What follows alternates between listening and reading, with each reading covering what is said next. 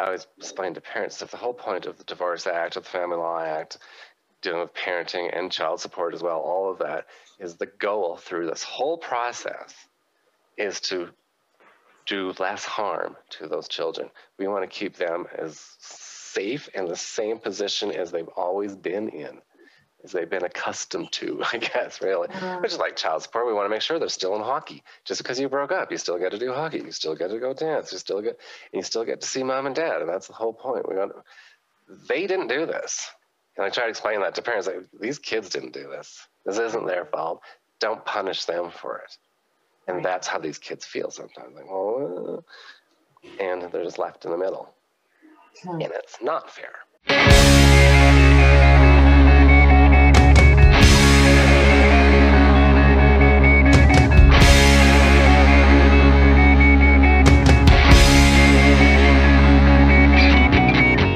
Welcome to Access to Justice. I'm your host, Heather Malarick of Merrick Law. My co-host is Evan Clark of Kahane Law. We're joined today by a very special guest, Kim McDonald of McDonald Advisory. Kim's a financial advisor and insurance advisor with Raymond James Limited. We're a Canadian podcast with a mission to educate Canadians about the law. We interview experts in law, mental health, and finance, focusing on topics that create the greatest barriers to entry into the justice system. You can find us on YouTube, on our A2J podcast channel, and online at a2jpodcast.com. Hi, Kim and Evan. How are you guys doing today? It's a little smoky out there today. I think we've got some BC wildfires rolling in. Other than that, we're happy and healthy, and I guess let the good times roll with these like multiple weeks of consecutive 27 degrees playing out. Kim, did you bark at the beginning of your response? Yes, when I'm angry, I bark. That's how hot it is. Just barking mad. Wait, usually means something else. It's a French bulldog, George Costanza. I've got no control over the animals that reside in my home. Nice. Well, Heather, thanks for asking. I feel terrible. Last night I got my second shot, and I was totally fine until about half an hour ago. And now I feel just crummy. But I'm excited to be here and talk with our guest. Yes, I'm so pleased to welcome our guest today. We have Jeff Keller joining us today. He is a lawyer at the Family Law Office, where he's been practicing, focusing on being independent legal counsel for children for about the last 11 years. He's been a practicing family lawyer for about 16 years. And prior to private practice, he spent all sorts of time in the world of academics, teaching university courses. He worked for the Court of Appeal as legal counsel, and then executive legal officer for the Chief Justice of Alberta. So he's had all sorts of fancy law jobs. And he and I had the pleasure of working together for close to a decade at Family Law Office. So credentials aside, I know firsthand that he's a very smart and lovely person. So I'm excited to have him here to chat with us today. We're happy to have Jeff here to pick his brain about child counsel in family law proceedings. So I guess that's where we're going to start off. Do either of you have any questions to start Jeff off today? I would love to know about Jeff's artwork behind him. It's a statement piece, and it's talking to me. It actually is. This was a gift from a private law firm I worked at for my 40th birthday. And it's an artist that a friend, one of the other lawyers in the office, had one of his pieces. And I was always admiring it. And it turned out he's also an HIV positive artist from Toronto. And I've been associated with the AIDS movement for years. And so I just fell in love with this guy and his art. So for my 40th birthday, they got me this original piece. I feel very lucky to have that, yes. And it's pretty, it's huge. As you can see, it takes up the wall of my dining room. But yeah. Yeah, for those of our listeners that are actually listening, it's like a gorgeous kind of white background with just colorful strokes everywhere, bit of an abstract piece. It's lovely. Thanks. It is one of my faves. I know that you have quite an eye for art and a beautifully decorated home, Jeff, but you also, I think it's like your garden rivals your home. So I know that's another way you like to spend your time. How's your garden doing this summer with all this heat? Okay. I don't want to look at my water bill. It's been, it's 37 degrees for a while there. So it got so hot. I was getting up at 5 o'clock in the morning with sprinklers on. I've been watering nonstop. So it's actually really lush oasis still, but at a cost. But also it's been so hot that I don't go out there and do a lot of cutting back and stuff. So it's actually I'm just letting it go crazy this year. And it's kind of cool. Pretty wild back there. Yeah. Nice. Yeah. Might have to come check it out. Yes, for sure. So, Jeff, you have been around the block legally. Sure, we could say that. And obviously you're at the family law office now, and so I'm assuming you're there because you want to be there, but do you have any other of those experiences that you've really enjoyed through your legal career? I've enjoyed all of them in some way or fashion or form, for sure, absolutely. I mean, working at the Court of Appeal is what an honor, you know what I mean? And huge. Like the Chief Justice was my mentor, and I still am in contact with her sometimes, getting advice and stuff. To work with those brilliant people, be that close working with them was amazing, especially early in my career. So I learned so much from them, which I still carry with me today. So that's just an amazing experience. Teaching is fun. I love teaching. I enjoy working with people and teaching and stuff. So I've still been doing some of that with Student Legal Services, right? But this, working with children now, and that's why I'm at Legal Aid, is because I had the opportunity to be able to do it full time. Working just with children is my fave, for sure. Working with kids, how can that be bad, right? I have my legal office at a law firm has crayons, and Heather's been there, she's seen it. I have crayons, I have stuffed animals, I have toys, I have Lego. We do Lego in color. What a great legal career that is, right?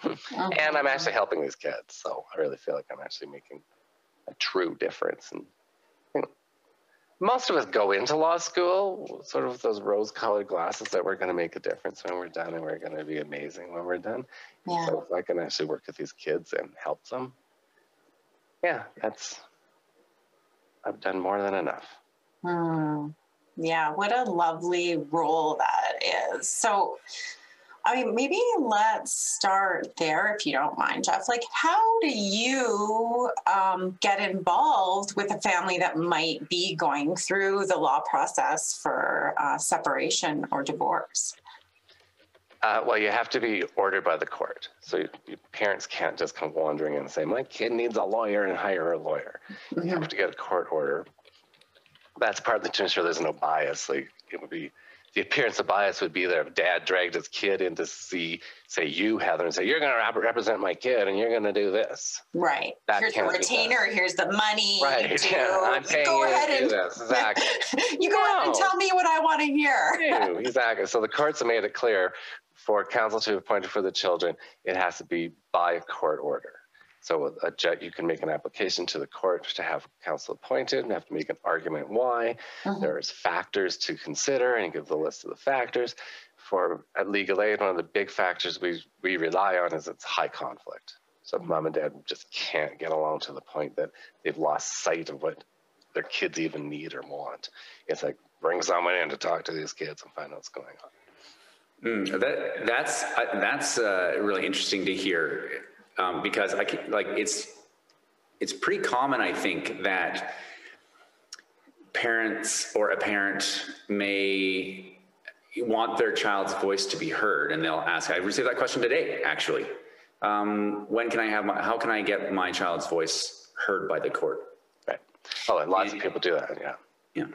Yep. And I mean, I talked about a practice note 7, which we can discuss, I guess, if we want to. But to get a lawyer appointed for the child, that's good to hear that is only that, or I shouldn't say only, but one of the significant factors that you guys look at the family law office is it a high conflict case? Yeah, because and most of the judges are doing that too, because do we want to drag these kids in to this fight if we don't have to, right? So it's kind of like, if things are going along well, and you're going to you have to listen to my kid, you have to hear what my kid has to say, but it's like, yeah, but it's not that high conflict, it's not that bad, we know what's going on, we can figure this out without bringing them in, because that's stressful for a child to be stuck in the middle of their parents' divorce. So do that. So but I was just going to say that you need a court order. It has to be ordered by the court, but lots of parents too will just do a consent order. So if the parents agree and want, they'll do a court order, but just by consent, and then we'll do it that way as well. And then you agree to find a lawyer. Yeah, I mean, I guess it comes from the motivation to do it. I'm saying, I guess it comes from, and the reason often it's one parent that's wanting this to happen is because they're hearing something from their child that agrees with what they want that the other party is opposing. Yeah. And from your experience of working with children, working in family law, and working in high conflict cases, what would you say in that kind of a situation? Not necessarily like, you don't have to give us, totally hypothetical, but what would you say to that kind of a situation? I warn parents, and they do bring that up, so to take some of what their children are saying with a grain of salt, use a bit of caution, because sometimes kids they know what's going on. Like I said, we want to keep them out of it, but they're in it, right? I mean, they know their parents are divorced. They know there's arguing going on. They know there's stuff happening. So lots of times, lots of children will play peacekeeper and try to bring the stress down, try to bring the conflict down. They don't want any more fighting. So they're going to tell dad what they think dad wants to hear. But then they're also going to turn around and tell mom what they think she wants to hear. And you see that a lot. We always do. She told me this. No, she told me that. And right. And that's often when some kind of judge will go, oh, why don't we get someone to talk to that kid then? Right. Because there's mixed messages happening. And you'll find out, and lots of times, because these kids, through doing this, I always knew kids were smart, but some of these kids, they're really smart. Like, we do not give them enough credit sometimes. And I sit down with them, and they're open and honest about what they're doing sometimes, and they know darn well they're manipulating this situation. I have one child, I love her. She keeps telling, I've had her for 5 years. So she started when she was 10, she's now 15. For the past 5 years, the parents are still fighting about stuff. She's doing her parenting, and every instructions I get from her is, don't you dare tell mom and dad or the judge what I really want until they get the other stuff figured out. She's trying to get them to figure everything else out first. Wow. They know what they're doing. Yeah. So just because a child's saying something doesn't mean that's exactly what they want. Right. And plus, if they're not manipulating, it's also, they're confused depending on the age. Right? They don't really know what they want. They don't really, and depending on how you ask it, like from all the training I get about questioning children and stuff, if you ask them a question that's yes, no, and they don't know the answer, they feel they need to answer, and they will always answer yes. Right. If they don't know the answer, they say yes. Right. Wow. So dad says, do you want to live with me? And you, yes. Right. Right. And they got the answer they want. So it's a little bit more than what they're telling mom and dad sometimes. I wish that we could just download this into the brain of every couple going through a divorce. So do I. So do I. Yeah. So much of it really, I find the divorces I'm dealing with, it's so much about education. It's just, you need to learn. You need to learn what you're doing to your children and learn more about your kids. That's one thing, and it's easy. It's so easy when you're in a marriage, you're in a family, and then your family's falling apart. You do tend to lose focus on your kids, which is sad, but it's true. And even like families that never fall apart, you get into a busy lifestyle. Lots of times the kids are sort of over here. They're going to soccer, they're going to ballet, they're going to da-da-da-da, and they're going to school. You never actually have that. Sit down and get to know your kids. I find that lots, and the kids, and they'll tell me that's what they miss. That's their biggest loss, is I don't get my mom and talk about stuff. I don't know. No one listens to me. Because there's so much, preoccupation with everything else that's going on. Yeah, so if parents just learn to do that. Honestly, parenting courses starting in grade 10. I'm serious. Get it before they even have children. Here's what it's like. Here's what's going on. Here's how it is. Yeah. It strikes me sometimes too that kids, they're not necessarily telling untruths when they say, I want to spend more time with mom, and saying I want to spend more time with dad, because they probably do want to spend more time with both their parents. They just don't realize that that's not maybe a practical reality, but that's their heart speaking sometimes too, right? Absolutely. Yeah. Sometimes that's unfortunately my job, is sort of, but here's the reality. Here's what's really, how are we going to make this work best for you? Even though what you want is impossible. The saddest, you have kids, I just wish the fighting would stop and mom and dad would get back together. Right. Yeah. And I guess that's why I can't do much about that. There's one in the Divorce Act, there's and the Family Law, there's one consideration when we decide on parenting, right? And that is what's in the best interest of the child. And then now we've got all this list in the new Divorce Act of the analysis and the different factors the non-constrained list. And one of those things is the desires of the child, what the child wants. But it's not the trump card. Oh God, no. Oh no. No. And every child I made from, 3 years old to 16, 17 years old, I have to make clear, you are not making the decision. Don't think that suddenly you're handed a power card, the trump card sort of thing. No. They have a voice. They don't make the final choice. Well, and I think sometimes a parent might feel that should have more weight than they do. Yeah. They'll use it as the trump card. They'll try to use it as a trump card. Absolutely. Yeah, and it's not enough. Because kids, you get in situations that just because of what they want, sometimes you're right, and you sort of course you do. But then you look at the scenario, you really can't have that. I had a file where mom was a serious alcoholic. It's unfortunate, but we had to deal with the fact mom was an alcoholic and won't deal with it. To the point DUIs, and she'd be hospitalized for alcoholism, poisoning stuff. Yeah. This was a teenage girl who, guess where she wanted to stay? At mom's. And one of the big reasons is because it's free at mom's. There's no control at mom's. I get to do whatever I want at mom's. Mom lets me have the boyfriend over and we drink beer. Right. Best interest of the child isn't exactly, then you go live with your mom because you want to. No, unfortunately, we can't do that. Yeah. And luckily, as a teenager, even though that's what she says she wants and was fighting for that so hard, she knew deep down that was wrong. Right. Part of my job too sometimes. Yeah.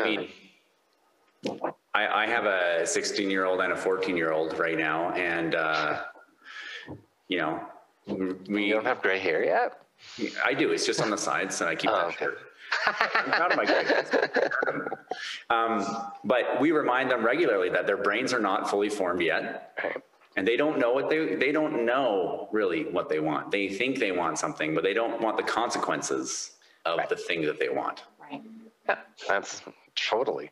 And that's actually one of the tests I use, and whether we'll go into court. They're saying they want this, and they have these actually sometimes very rational reasons why, and legit, logical. And if they're doing that, I go, this is a valid request. Versus, that's a little irrational. That doesn't make any sense. And all you can say is because, because how many kids do that? Why? Because, right? Yeah, then no, you don't necessarily get that. Right. But if they can actually explain, sometimes, like, that's what I mean. Like, they are smart and sometimes smarter than their parents. And sometimes they've stepped back enough that they aren't the emotional baggage their parents are carrying about each other. They don't have that, so they can step back. This is how this should work. I've seen that. It blows my mind. Because mama's, and they'll even say, mom is like this, dad is like this. If I do, right? Yeah. They're brilliant. Yeah, kids become incredibly attuned to their parents' emotional landscapes, right? So they really are. Yep. They have a lot of insight into that sometimes. Absolutely. I learned so much about the families, more than I would ever if I didn't talk to the children. Mm-hmm. For sure. Yeah. I'm never going to let you interview my children. I have nieces and nephews. Well, now they're all adults. I have great nieces and nephews now who are little. And I have to be careful how I talk to them. Sometimes too, right? Oh, I'm grilling them again, right? Just play ball, Jeff. Just play ball. Right? Instead of wanting to interview them. I'll be careful. But I don't really interview them like that. Good.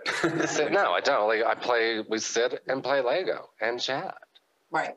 I remember my principal saying, never use your skills of cross-examination on your spouse because you might win the argument, but it's probably not going to do favors for your marriage. Probably the same kind of thing, right? Yeah. Exactly the same, yes. Okay, Jeff, can I rewind to something that you said before? Because I hear this a lot from clients. And usually the age is 12, but there's sort of this idea out there that as soon as a kiddo is 12, that they can start, like, then their opinion kind of carries all the weight, and then that's what gets to happen. Is that true or false? Where does that come from? I'll tell you where that comes from. It comes from Young and Young, the Supreme Court of Canada, years ago, sort of mentioned in that decision that what kids have to say, we have to start listening to, is a factor we should consider. And at a point where their brains are developed, where they can start thinking rationally, which is usually around 12.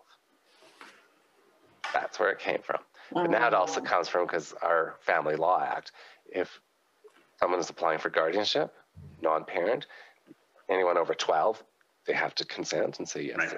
So 12. Well, they got to control that one, but even if they don't consent, doesn't mean that they don't get guardianship, right? They don't understand that part. We just want to know what they're thinking and feeling. So that's where that comes from. Then also comes 16. I've also heard that one a lot, and that's from old, like, emancipation rules, which Canada doesn't have. So, but you hear this, my child wants to emancipate, or I want to emancipate. Okay, but we don't. I think Quebec actually has emancipation. That's it. Of course they do, Quebec. Yeah, we don't have emancipation. But the Children's Services Act, that we do know that they'll start finding homes for children to live independently around 16. So that's where that comes from. Right. But in Alberta and most of Canada, children do not get to make a decision about their own lives until they're 18. Right. As adults. But of course, as they get older, right? Mm-hmm. I've been in court many a times with a judge saying, like, 15-year-old. Well, I can't make a 15-year-old do anything, right? It's just almost true, right? So how am I going to make them go see dad if they don't want to go see dad? Yeah, I've seen that as well, around 15, 16. And that's usually what I tell clients is there's no magic age where all of a sudden now the child can decide where they want to live. But the older they get, the closer they get to the age of majority, the more weight what they want has. And the old saying, they'll vote with their feet. Right. At some point, you just can't, like... You can drag them there to dad's, and they're just going to screw you and off again. Like, how many times do you do that before it gets dangerous? Yeah. Right. Yeah.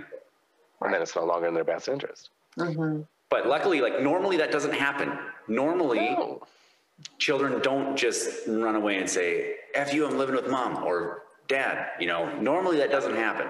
Yep. I'm sure it happens sometimes, but I think I have those files. Those are Jeff's clients. Yeah. Those are Jeff's clients. Yeah, I have a file. Apparently, children have run away 5 times. Yeah. And both have ended up hospitalized attempting suicide 3 times. Yeah. Mm. I think That's another way of running away. the biggest asset a child can have is like two parents that are working together to be that, rationality, that developed brain that they don't have, and to help make those decisions for them. But, in the throes of divorce, and if it's really emotional and acrimonious, They can't do it. Yeah. No, I mean, I always explain to parents that the whole point of the Divorce Act, of the Family Law Act, dealing with parenting and child support as well, all of that is the goal through this whole process is to do less harm to those children. We want to keep them as safe in the same position as they've always been in, as they've been accustomed to, I guess, really. Which is like child support. We want to make sure they're still in hockey. Just because you broke up, you still get to do hockey. You still get to go dance. You still get to see mom and dad. And that's the whole point. They didn't do this. And I try to explain that to parents. Like, these kids didn't do this. This isn't their fault. Don't punish them for it. And that's how these kids feel sometimes. Like, well, and they're just left in the middle. And it's not fair. So, I always guys a back to basics question. I feel like I'm stuck like a half an hour ago in fair enough. non-legal world. I'm trying to wrap my head around, like, how are kids getting counsel? When does this happen? Does this happen often? Like, I am a non-legal person, and to me, I'm just like, what is happening here? How does this come to be? Okay, well, let's rewind way back then for sure. Yes. Okay. Well, and yes, it happens a lot. I will say, like, I think right now I have about 100 kids, and that's just me. So what's happening is when parents separate and divorce, they have to determine parenting plans for the children, where they're going to live, what's going to happen. And the test, like said, is best interest of the child. One of the factors to consider that the courts have told us, and now has been enumerated in the Family Law Act, and now even enumerated in our Divorce Act, one of the factors to consider is the views and interests of the child. So where are they standing in this whole situation? Okay, and that, we can go even further. That comes from the United Nations Convention on the Rights of the Child, which says a child has their views and opinions should be considered. And I'm actually getting to the point where that Convention of the Rights, they say they should be involved in any process that affects them. So I'm actually getting to the point where I will do and willing to do, they should be in that collaborative law process. They should be in that mediation. You should hear them from the very beginning. And I will happily do that. So, but how the courts have sort of determined how we're going to find out what their views and interests are, there's a number of different ways. They could just go to psychologists, or parents can, if they're reasonable, can know what their children want. But if it gets to the point where the parents are basically can't get along, can't speak, aren't working together, and getting this high conflict disaster, and the children are stuck in the middle and not being heard, then sometimes they'll appoint a lawyer for that child. Okay, and so then I meet with the child. Depending on the age, like I said before, I've represented from 2 years old to 17 years old. What? And depending on the age, it's what do I do, right? So when they get older and teenagers and whatnot, I can be just like any other lawyer. I'm just go in there, I fight, and I can hold back information the kids don't want you to know and all that sort of stuff. And I'm a lawyer, full-on lawyer, fight. But lots of times they appoint me really as an amicus. It's a friend of the court. And what the court really wants to know. They don't want another lawyer going in there to create more havoc and argue and fight. That doesn't get us anywhere. So lots of times they just want me to go meet with the children, talk to them, get information. I'll also start talking to the schools if I feel that's necessary. I'll talk to the teachers, the doctors, there's doctors involved, a therapist, there's therapists involved. Try to pull all this information that isn't coming to the court, because mom and dad are just all over here going nuts. And I take that, and as an amicus, I spit it all out. Here's the good, here's the bad, here's the ugly. And boom. I always, no matter what position, here's what child tells me what they want. Here's why they want it. And then part of my job will be, and this is why they should have that, or this is why they shouldn't have that. Or here's a different option. Or here's some solutions. Lots of times that most of the time that is what the court wants, and that's my job. Sometimes as they're getting older, like 17 sort of thing, I'm going in, I'll fight for you. This is what you want, this is what you're getting, sort of thing. Even though I don't get the final say. But at 17, I know I kind of do. So, right, as we said, once they're 17, you're going to listen. Does that make more sense, Kim? It does. Like there's been stuff in social media lately around it had like a little thing flash across my screen where there was like the celebrity kids wanted to speak in court, but the court wouldn't let them. And then I knew that you were coming on the program, and I was thinking, what is the point at which it's a problem when we bring kids into this process? When does it become too much for them? And I was just really interested to hear everything that you were going to say today. Yeah, well, yeah. So there's been lots of psychological tests and stuff, and talking to kids about this and whatnot, and because there is that concern, like, oh my God, we're gonna harm them more. And actually, we aren't. It's been found we aren't. There's no greater harm in me meeting with them and dealing with them, and psychologists meeting with them and dealing with them, than the harm of no one talking to them in a divorce. They're stuck in a divorce, and it's basically they're already traumatized. You can't traumatize them anymore. Sadly, right. But also been found that they appreciate and actually are doing better if they have someone to talk to. Shocking. Right? That makes sense. So, of course. So if we get involved, and they just appreciate being heard. I've never had it. I've had some, I can't say that. Most of the time, they get whatever the decision is, even if it's not what they want, and they'll be fine. They just appreciate that someone heard what they wanted and you tried. Mm-hmm. But then I have had a few, you're right, who broke down in tears that they didn't get what they want. But right. It's unfortunate. So right. Things like that happen. They need to be involved. And that's why I'm at the point. Let's just involve them. They're in it. They're stuck in it anyways. So why are we waiting? And that's what's happening right now. We're waiting till it's already at this high conflict war zone. Before, Jeff, go help, right? I bet I could have probably done something better 2 years ago. Right. Before they were in this big mess in court and the trial's coming up, and then they call Jeff or call someone. Right. I bet you 2 years ago I might have been able to sat down with these kids and at the very beginning, okay, what's going on, and come up with some solutions. Mm-hmm. So I'm actually am pushing for that now. So I have a few questions about that. I guess first one I'm going to follow up on is when you talk about involving the kids in the process, another thing that I get asked is, will my kid be able to come and testify at court? Are they going to be able to come and participate in the trial or in a hearing? In Alberta, that's not happening much. In some other jurisdictions, that actually happens a lot. Mm-hmm. There's I can't remember the state. There's actually one state down the states that has it, and so they're always being talked to by a judge. It's been set up that way. Oh, so interesting. But there's also a question of how valuable is it, because it's one meeting with the judge. Woo woo. You know what I mean? So, but here they don't like it. They really don't like bringing the kids into that process. Mm-hmm. They don't to testify. Here's the problem: to testify, you're now putting a child literally on the spot. Right. Mom and dad are there in court. Right.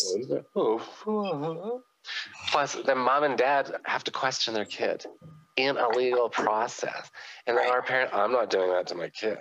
Mm-hmm. Right. And so you might have the one parent, oh yeah, I'm going to do it. We're going to question, grill. And I can't do this harm. And so they won't question the child. And then that harms their case. Right. So if you don't question a witness, you've harmed your case. So they really hate doing that.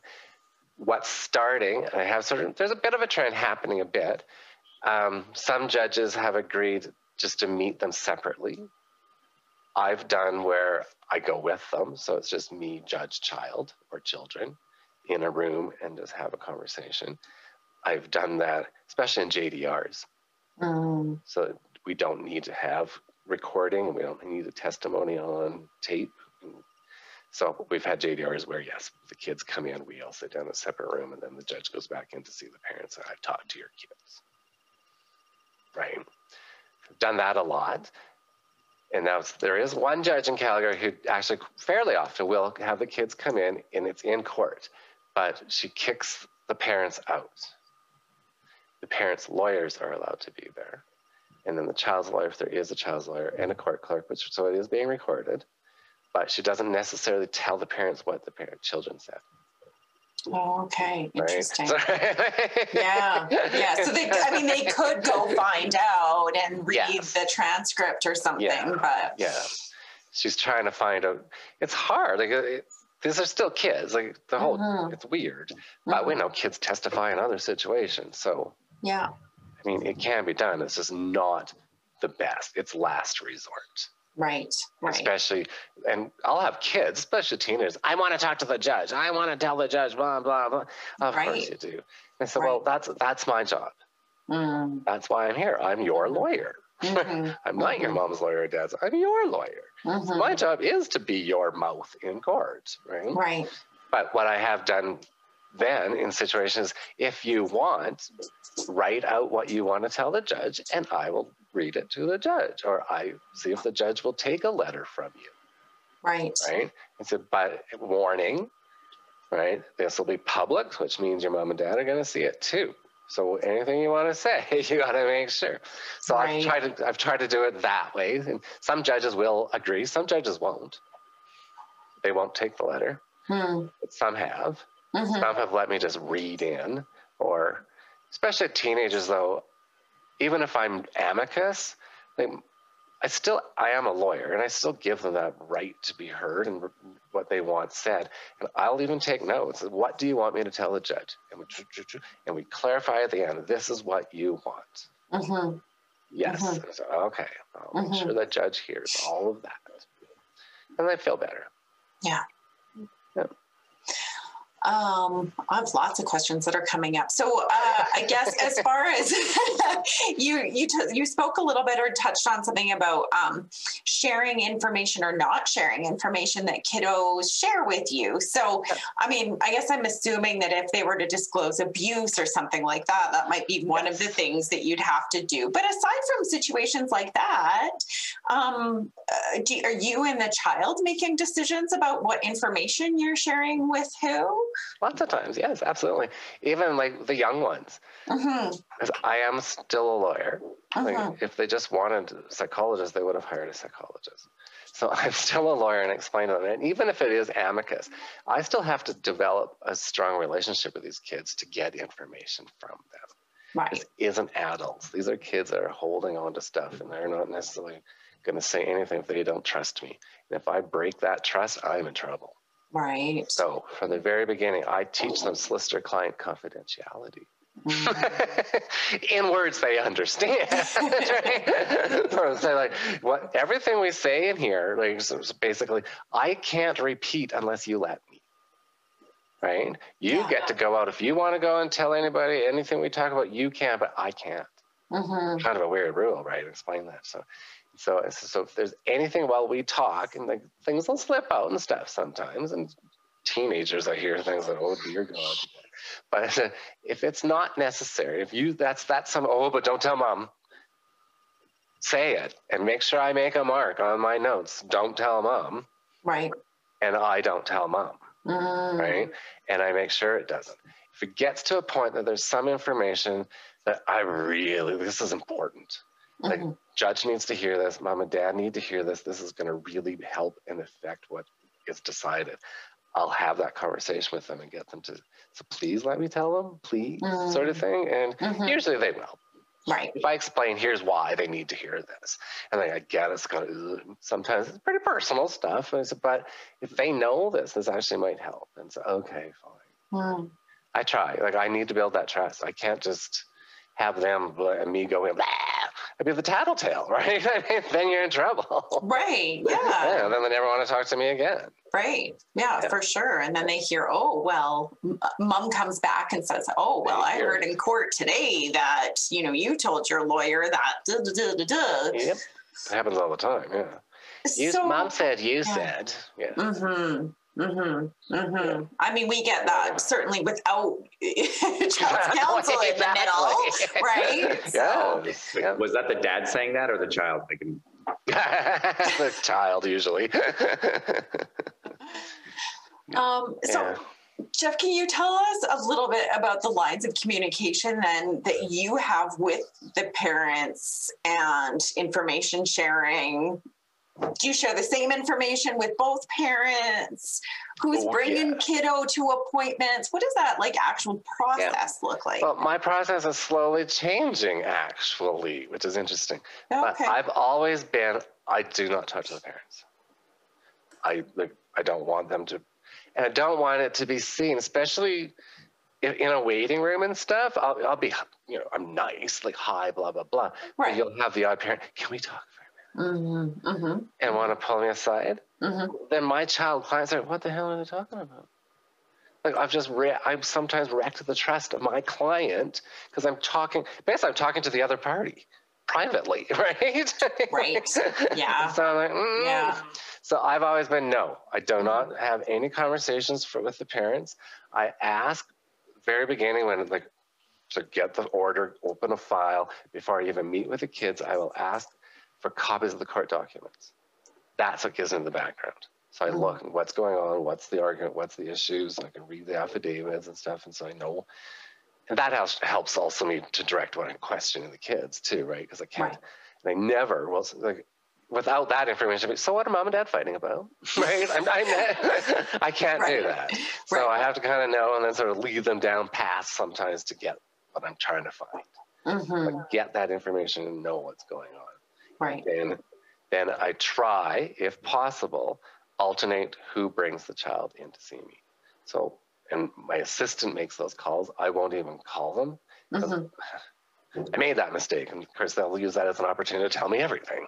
And I know you just ruined it. You've biased me. I don't want to hear it. Right? So my assistant now does all the calls, sets all the appointments, and we try to take turns. So if mom will bring them in the second time, dad brings them in the next time, or whatever. That doesn't always happen, but I do try my best.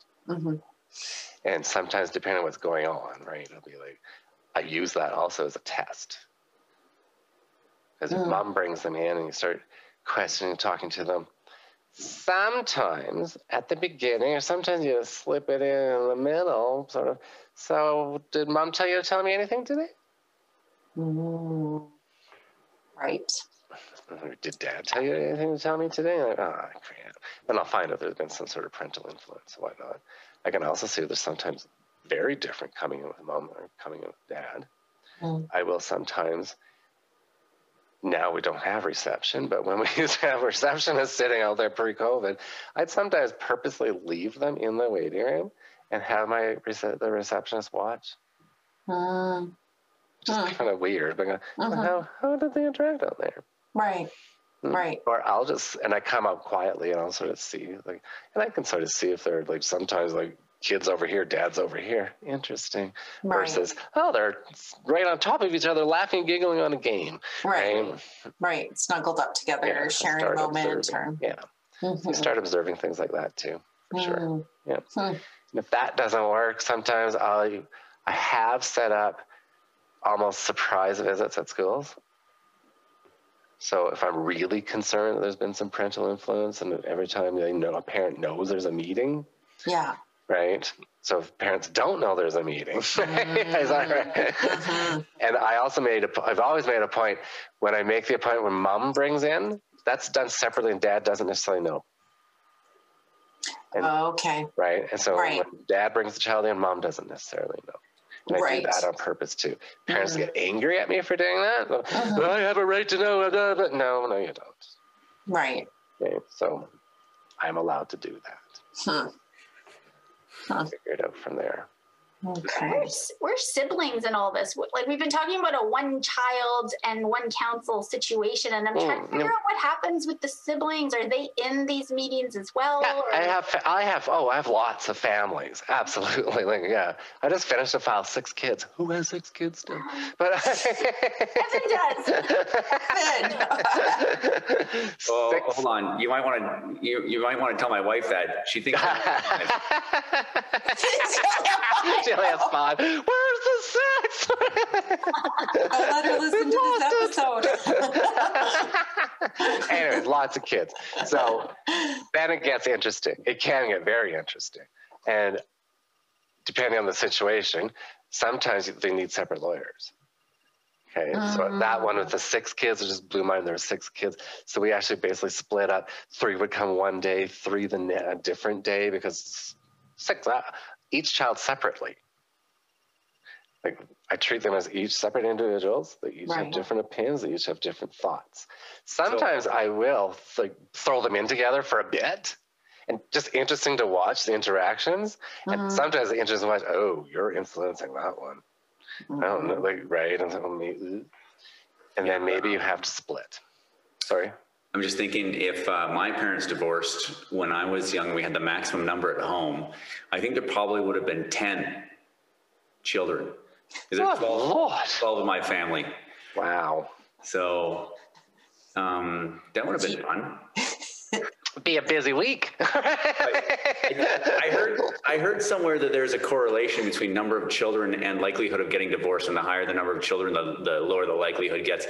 My guess is because the parents are exhausted and can't bother to think about getting a divorce. They can't afford to get divorced. That as well. There's no spousal support coming there because it's all going to be child support. Exactly. No, and then you'd have to deal with 12 on your own during your parenting time. Yeah. So if you're worried about maybe like divorce proofing your relationship, just keep having kids. Yeah, no. This is where we run the banner. This is not. This is not legal advice. Edit this. This is not legal advice. No, because too often we see they're trying to save a marriage by having a child. Yeah, more children will not save your relationship in red letters. The marriage saving baby. Yeah. Which always creates right? More stress. No, it creates more stress every time. Yeah, they're divorced in a year. Yeah, don't do that. That's like, getting pregnant to save the dating relationship. Yeah. Works every time. No, it doesn't. No, it doesn't. But to answer your question, Kim, yes, like lots of times there's multiple children and they're all getting interviewed. It's different. I had a file just recently. There's 3 kids. The judge has decided on his own that the 5-year-old's too young and you don't need to talk to her. So I just talked to the other 2 kids, which is kind of weird. Right? So, right? So this 5-year-old has no say. Right. It's kind of weird. Yeah. Yeah. Then I have another file right now where there's been some abuse, and so the 2 brothers have been abused by an older brother. So I have the 2, and the older brother has a different lawyer. So there might be like discrete legal issues going on why you might need to split a sibling group or. Yeah. Well, it could be a conflict. Like I might have say for those 5 kids, 3 of them want to live with dad, and 2 of them want to live with mom. Right. And depending, I might be able to work it. But if there's no, I can't. Like, how do I fight for mom's the best parent and dad's the best parent? Yeah. Becomes tough. So you go, okay, we're going to split this up. Right. My mom would say, you can't argue out of both sides of your mouth. Exactly. Exactly. Mom is a wise woman. It's true. Now, was she saying that to you, Heather? Probably. No, I don't. I don't know. No comment. You should be a lawyer when you grow up. I think maybe that was I think that's what it kind of was. I never got that. I didn't want to be a lawyer when I grew up. It never seems to be a compliment when they say it like that. No, it never is. No. So can anybody be a lawyer for a kid, or is there special courses? And That's a good question, Kim. Right now, there actually really is no regulations, no rules, no anything. It's wild, wild west in a way, but not really. So, because others have created some. While the Law Society doesn't say any rules, there's no rules, but through legal aid, where I'm at, for them to issue a certificate to act for a child, they have set some guidelines. They want 5 years experience as a lawyer. They want that you've taken some interviewing children classes and whatnot. There's more and more training coming available, and I understand legal aid's getting even more formal on that, and soon we might actually see a whole real rules and regulations on setting it up, but that's just legal aid. So to get a legal aid certificate, but then the Office of the Child and Youth Advocate, out of their office, they deal with the lawyers who act for children in child welfare matters, which is slightly different than what I do. And so that office also has training and requirements to get on their list of lawyers that they'll assign those files to. So again, they're controlling it. Back in the day, so a lot of this started here in Alberta in 2005. Justice, can't remember her name now, she's long retired, set up a training session. It was 4 days at the courthouse. I remember that. We were all sweltering in the basement of the courthouse for 4 days of intensive we had psychologists come in and give us a whole day's class in child development, all sorts of stuff. And then she created the rule at court that you couldn't act for a child unless you had that course. That was 2005, so it's kind of hard to stick to that rule now. Right. As lots of new lawyers have never had an opportunity to take that course. It's never been offered again. So, right. I know. So we've done some internalized training. LRCY, the Office of Child and Youth, they've done some training sessions as well. So we're trying to get back into some sort of more formalized training for this. But I mean, I would say, Kim, that there's a general rule that prevents a lawyer is supposed to prevent a lawyer from taking any file on that they're not competent to act on. Yeah. And so then you might ask the question, well, how do you ever become competent to act on any file? True. But I mean, so and that would be where, the courses that Jeff is talking about coming in would be very helpful, because that would be a good starting point where now you feel confident as a lawyer to take on a file with perhaps mentorship from somebody who has experience doing that file. But lawyers aren't supposed to just, like, for example, I wouldn't represent a child. I've never done it before. I've never even thought about it. And I know that there's so much that I don't know about issues that I'd have to be watching for and how to handle the child that, I just wouldn't do it. Right. But there are lawyers that probably would that shouldn't, unfortunately. Unfortunately, there are. It happens. I mean, we can't control it all, unfortunately. I mean, we just found out recently that one of the lawyers who did get a legal aid certificate, trained, handed it off to their articling student. Beautiful. Yeah. So that articling student will have the experience when they... It's like, oh, no. Not a good idea. So, because it is, like, it's really easy to start feeding things to your kids. It's really easy to not do right with the children. Like, if I question them the wrong way, like, I'll just get information I want. Mm-hmm. I can manipulate children so easy. We all can, right? Like taking candy from a baby. Yeah, literally, right? I guess not literally, does it? Yeah, but that's the saying, right? Like that's why it's like. Yes, it's easy. Hey, can I have that candy? Yeah. Your mom's really mean, isn't she? Yeah. It's not too hard to get there, right? So yeah, you do need, and it's a skill, and actually, I just did more training on interviewing again this spring, because you have to refresh and remember, because it's so easy, especially some teenagers and stuff. Them you do start treating a bit more as adults and group questioning a bit more, but still you have to be careful. But it's so easy to fall back out of that pattern. It's so easy to start getting into a pitter-patter chat, playing Lego. And, oh wait, no, I need to focus back on how I'm supposed to be getting this information out of it. And it's just mining. Right. How you call it. It's just mining the information out of them as you're sort of bringing up topics, bringing up issues. Right? Mm-hmm. Draw me a picture of your family and tell me about them all. Sort of things like that. Like, I never said, tell me about dad. Right. Right? It's more, yeah. And then some of the trainings, like how to use different toys and different things. There's tools and stuff that are required. This has been like very, very interesting to me, because I have no experience in that, in children being represented at all. And so It's a great glimpse behind the curtain you're giving us, Jeff. Really. And I really want to do it now because it's fun. Not particular. Fair enough. I really hope that our listeners are going to get a lot of value from this too. I mean, I certainly will be sending people here if they are thinking about, is it right for their situation? Is it something that they should pursue for their children based on their situation? This is definitely, I think, going to be a great resource for people to be able to just learn more about it and how it can help them. And it can be helpful, absolutely. I think there's been, for a while, I noticed there's a bit of a trend in provincial court where the judges would be like, neither mom and dad have lawyers. So they'd be like, oh, get the kids a lawyer. Throw Jeff in this. Yeah, I was going to ask about that, actually.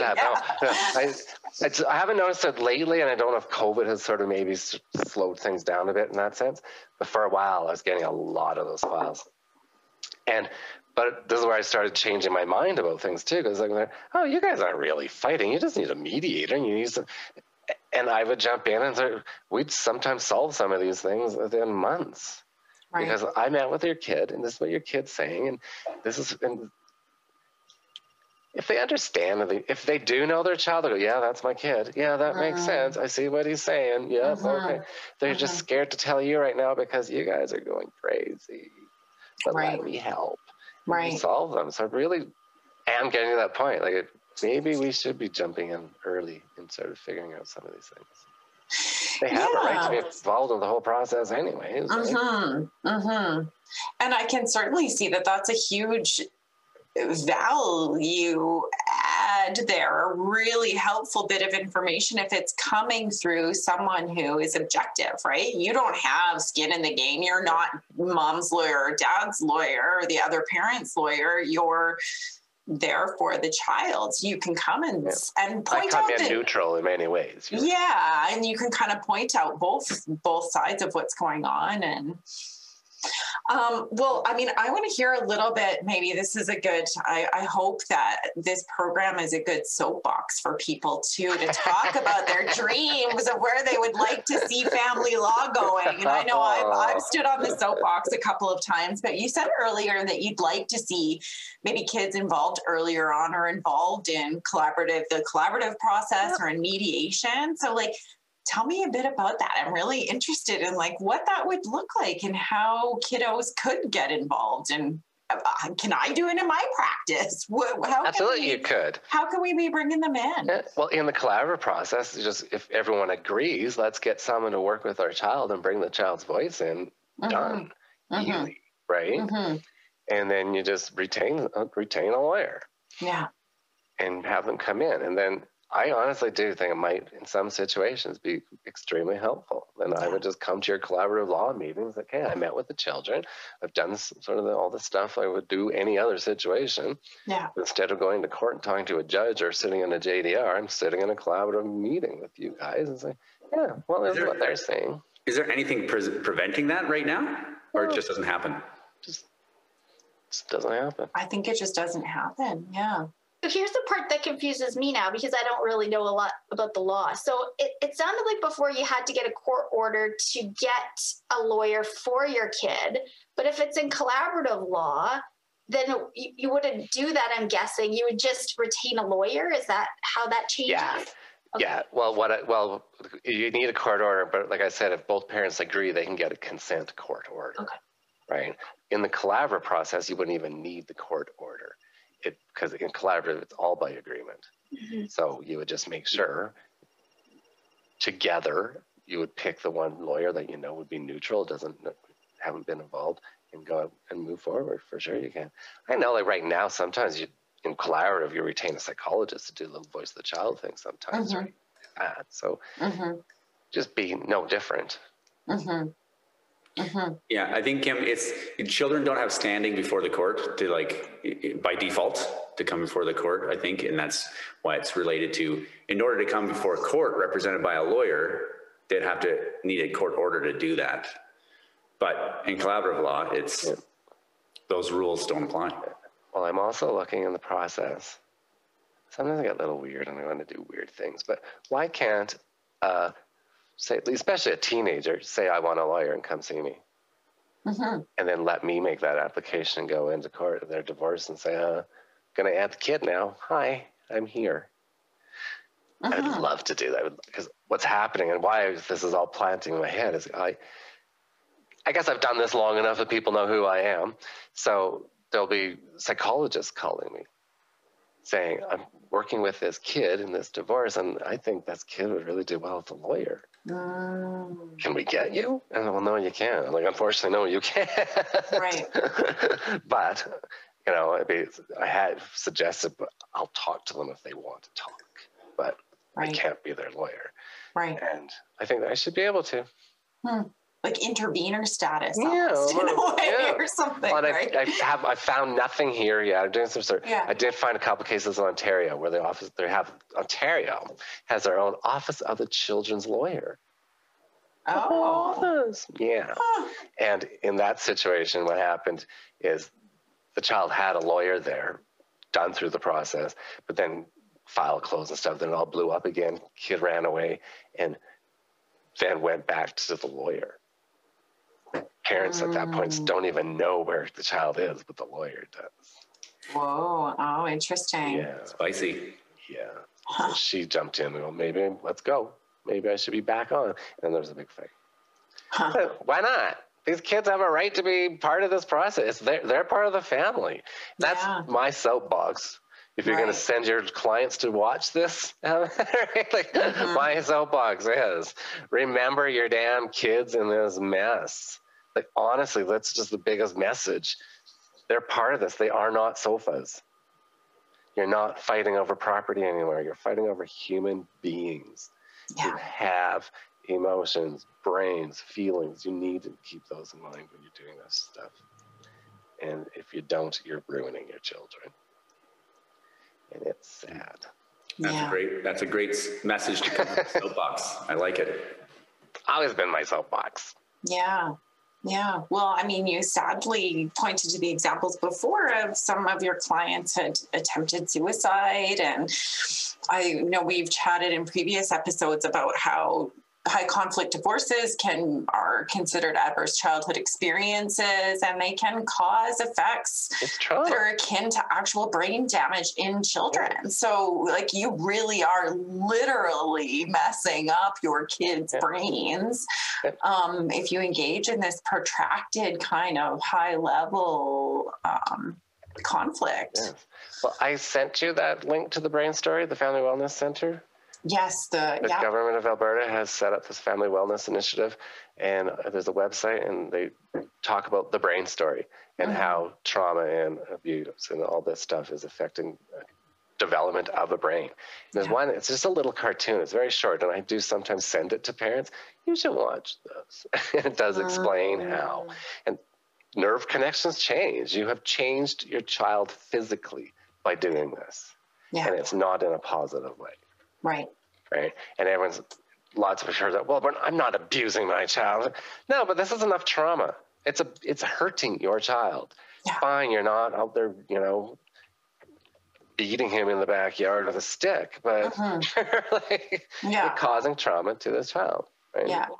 You're changing, their neurochemistry and how they respond to stress then throughout the rest of their lives and their relationships as they grow older. They develop, exactly. Yeah. And that's one thing I do have to be cautious of with my job too, right?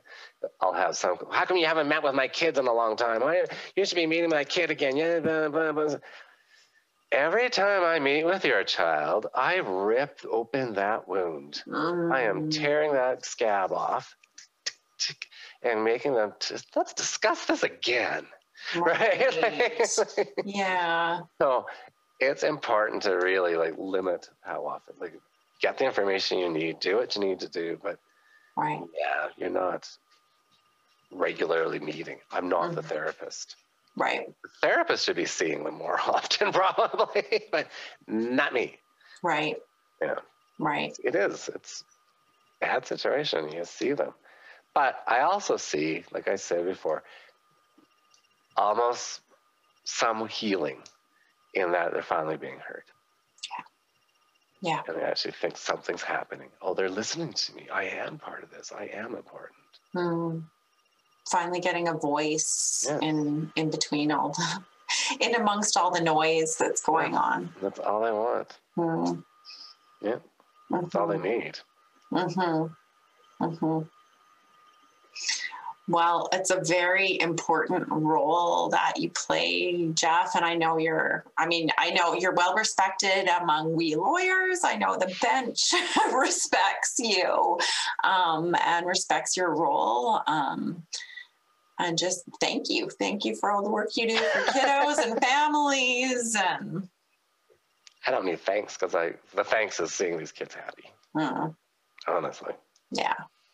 Sounds sort of cliche, I know, but I just changed one life.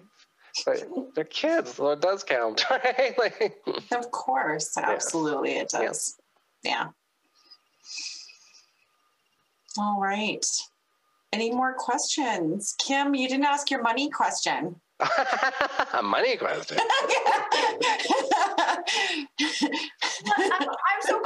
I'm stuck doing budgets and money all the time. But I worry that people don't seek out certain types of assistance because they don't know what something costs and what they're in it for. Like, how many meetings could they expect and what would that cost? So yes, that's always a question that's on my mind. And Heather, I do appreciate you bringing that up.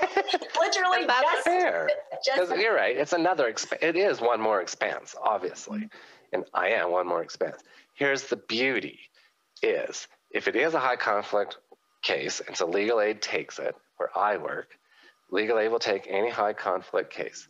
They do not care about the financial requirements of the parents because the child is the client and the child's poor. So I can have any child from any family, any level of wealth, and still being charged the legal aid rate of $92.40. Right? And normally the order will state that mom pays half, dad pays half. So you're now paying $46 an hour for me to be involved. Right. That's not so bad. Right? So now, of course, there are lawyers in private practice who are doing this, and they're charging, of course, much more, and that makes it tough. But even then, sometimes it's not that expensive all the time. Sometimes, like I said, if you get us early or get us, we can sometimes nip this in the bud pretty fast. Or just hearing the voice is a wake-up call for many parents. Like, oh, shit. And I have seen that. Like, I'm quoting a parent. Oh, shit. They're like, oh. Or I've seen parents cry. I go in there and now I've gotten them crying because they're finally realizing what they've done. And then we can start fixing it. And so it doesn't necessarily cost that much money. In private practice, what some people are doing, hiring lawyers just to do a voice of the child report and a moment in time meeting. So it'll be like, seriously, that's only about 3-4 hours. Right. For me, depending on what's going on, I've had files where I've seen in the end, it's only been, didn't take me too long. I had a meeting, usually at least 2 meetings with the kids, because one with mom, one with dad, go through the documents, meet with the parents, we're done. It might be 6 hours. Right. At $92.40 an hour, is that worth it? Mm-hmm. For your kids? Yes. The answer is yes, listeners. It is worth it. But at the same time, I have high conflict files, right? So let's not kid ourselves. It's rarely 6 hours on those files. Right. You've heard me. I had a file I've working with this kid since she was 12. I've got files I feel like sometimes I'm stepdad or had something with someone because I've just been with these children for so long. And watching them grow up. And that starts adding up. Of course it does. Yeah. Right. Files are this thick sometimes. So you got to go digital, Jeff. You said your files are this big. You gotta scan those. I know. But you have to remember, some of my stuff in my file is I can't go digital if I'm playing Lego. I'm trying to scribble notes and play Lego at the same time. Don't make me type on a tablet. You know what I mean? Plus, some of the things we do is like, oh, here's the picture Bobby colored. That's in my file too, right? Right. All this stuff is in my file. Yeah. Pictures of some of the Lego things they've done are on my file.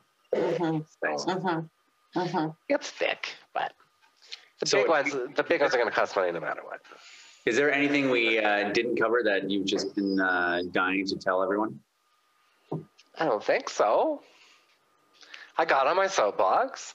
I want parents to understand what they're doing to their children when they're going through this, and to remember them and keep them in mind when they're trying to make up these plans, and be real about this.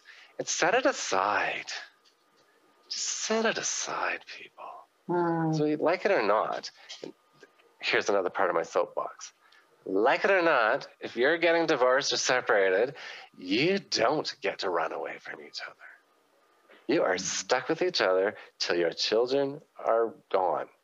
And that's not 18. Yeah. There's still going to be a marriage. There might be a university grad. There might be grandchildren. Craikies, you want to spend time with your grandchildren? Better spend time with your children. You know, like, you have to work this out. You're not walking away. It's not a couch where the couch is then put in your living room and you forget about it. I think Heather and I have preached that same message on here before as well. It's like, you got to think long term. You got to think, picture the graduation. Are you there? Are you both there? Yeah. What does that look like? Does it become more about you, or is it about your children and you're just there peacefully, both enjoying the experience? Yes, you better learn to get along with each other. Like, you don't have to love each other anymore, but you're still parents. You're still, like, that family is still there. You're still family. And in the eyes of your child, you're still family. So you can't just, that bastard, you know, and forget about him. Or you're going to push your child away. Yeah. Right? So Yeah. it's important. Yeah. And ironically, those communication and cooperation skills sometimes can become more important after a separation because you're not sharing those moments. You're not there in the same home. Absolutely. Seeing what's happening with the kids, hearing what happened with their friend at school last Tuesday or whatever it is. So those things and those skills become even more important sometimes and need to be worked on and honed and all of that stuff. Yes. Skills that perhaps if they had learned and worked on in grade 10 earlier. Grade 10. This should all start in grade 10.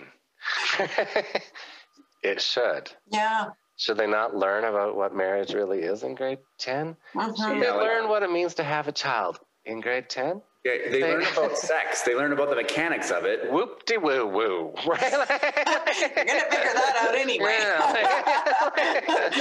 Yeah. I'm so old that we didn't have sex ed. I figured it out. Right. But we got to make sure we teach them that. But don't teach them any of the stuff about what to do after. There are consequences. There are consequences. They got to learn. Yeah. I think, well, and even teach them about child support. Honestly. Like, this is what it's all about. This is what a family is. This is what a child is. This is what it's going to be like. So maybe he'll be a little more careful. Yeah. Grade 10. Yeah. Grade 10. Yeah. All right, you convinced me. I'm getting my my 10th grader into parenting preparation. Maybe I'll put him in the parenting after separation course. Suppose you could. I love it. I want to hear feedback on how that goes. It was slip of the tongue, but it's actually is brilliant parenting preparation course. There's the marriage prep courses. Why isn't there parenting prep courses? And then I'll go further. Why the hell don't you have to take it before you have a baby? Right? Like, I mean, but you can't force that, unfortunately. Yeah, I guess. You need a license to drive a car. You don't need a license to raise a child. Kim McDonald. I think Jeff has done an extremely good job explaining all of this today, and I've found this one of the most interesting podcasts we've done. And I don't have children, and I don't know anything about this. I don't have kids either. I think you've done a really good job. There's the real irony. I do not have children and do not want children.